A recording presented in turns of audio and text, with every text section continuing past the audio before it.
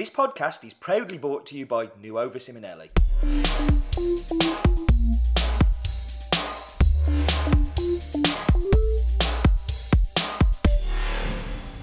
Hello and welcome to Tamper Tantrum episode 82. My name is Stephen Layton, and this week it's not me talking, although I'm talking now.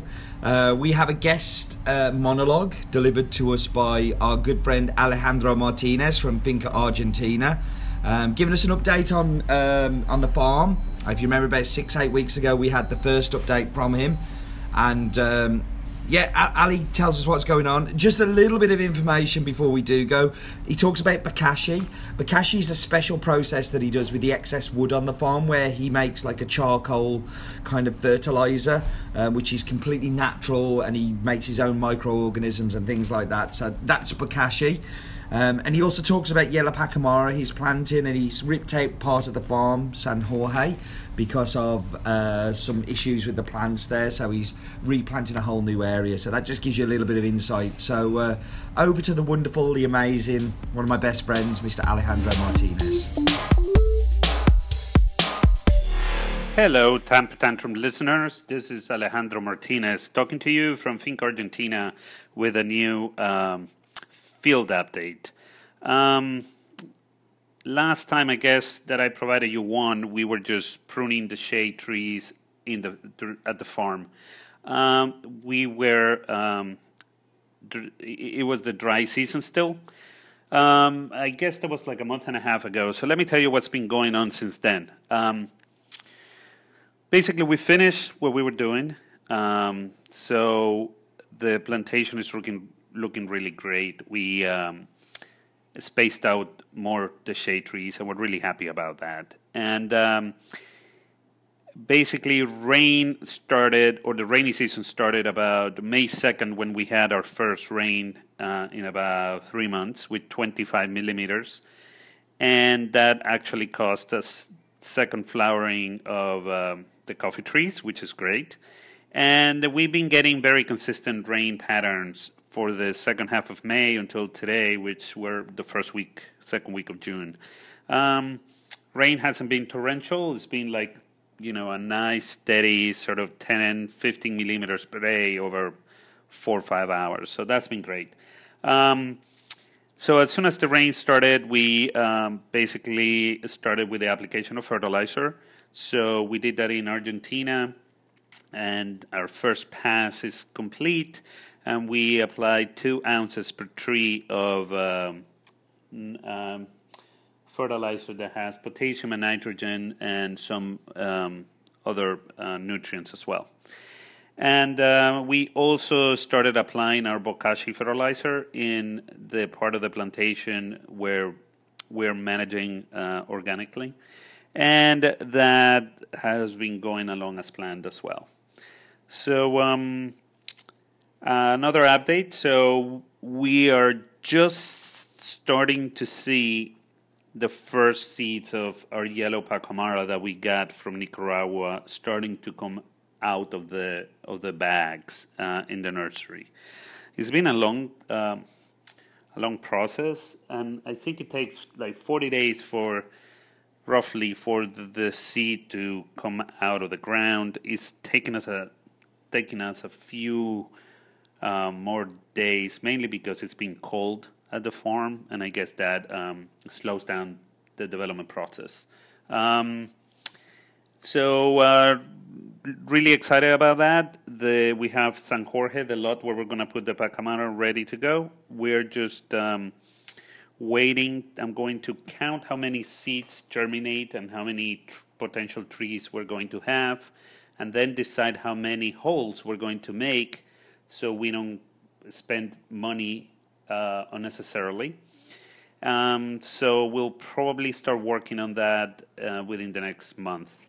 And then the other thing, because I want to provide like a full, so you get a full sort of view of what we have to deal with as farmers as well.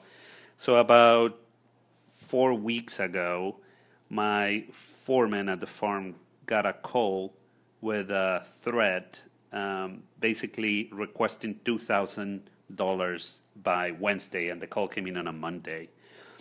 So he got really scared. I went up to the farm on Wednesday. We talked about it. We asked some private investigators to look into it.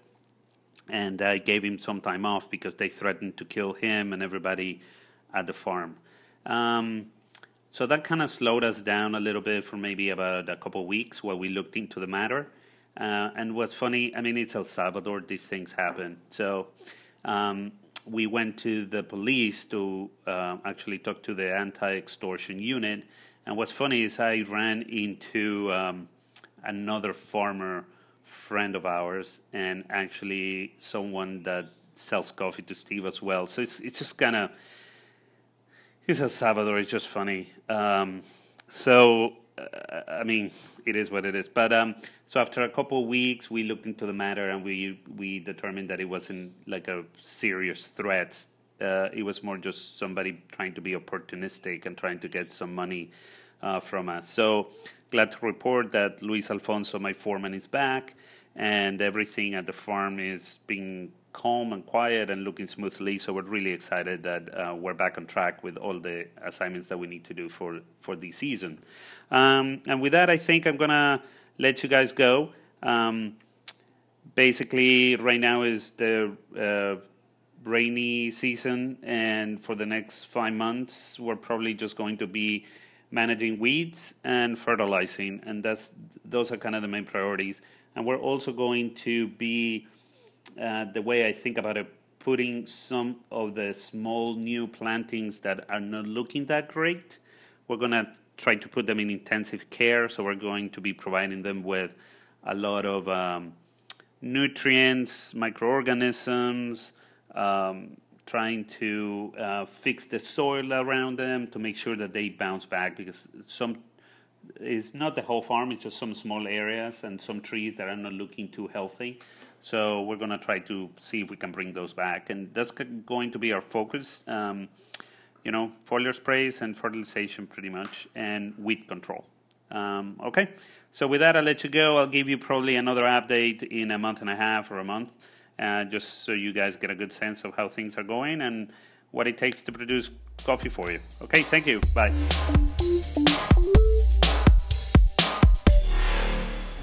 So that sounds horrendous, what's been going on at the farm. And I love the bit where he says, it's El Salvador, these things happen.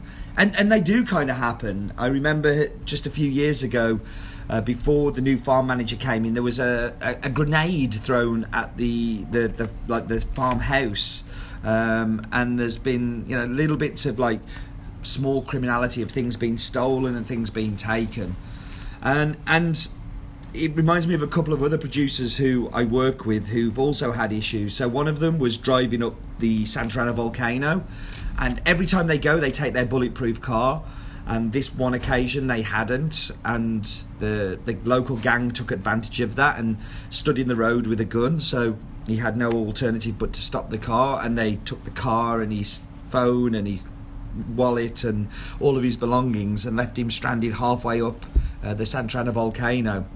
And another producer, completely separate producer, told me about how one of his farm managers had been stealing from him. So when he confronted him, the owner confronted the farm manager. The farm manager was kind of expecting it and got a gang of his family to beat up the producer, which led to us having to go up the mountain the next time I visited with 2 armed guards in the back of the pickup truck, because he was so nervous that there could be some repercussions for me in there, which is really quite sad. It's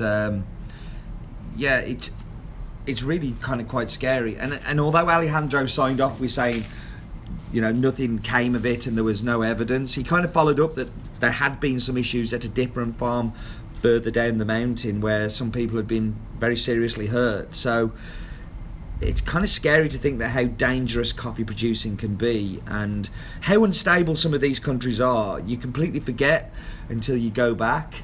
El Salvador, I've been visiting since 2007, and I think every year on year it's got a little bit more uncomfortable to be in. The same for Guatemala, the same for Bolivia.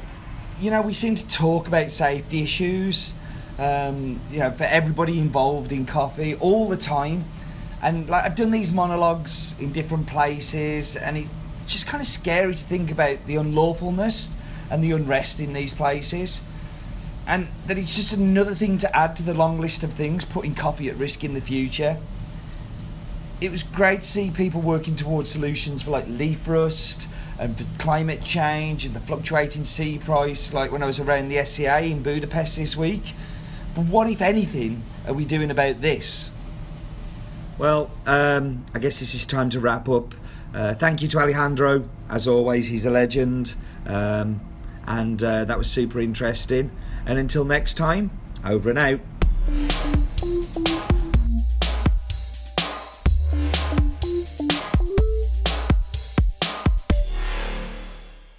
Thanks for listening to this podcast. It's proudly brought to you by Nuova Simonelli.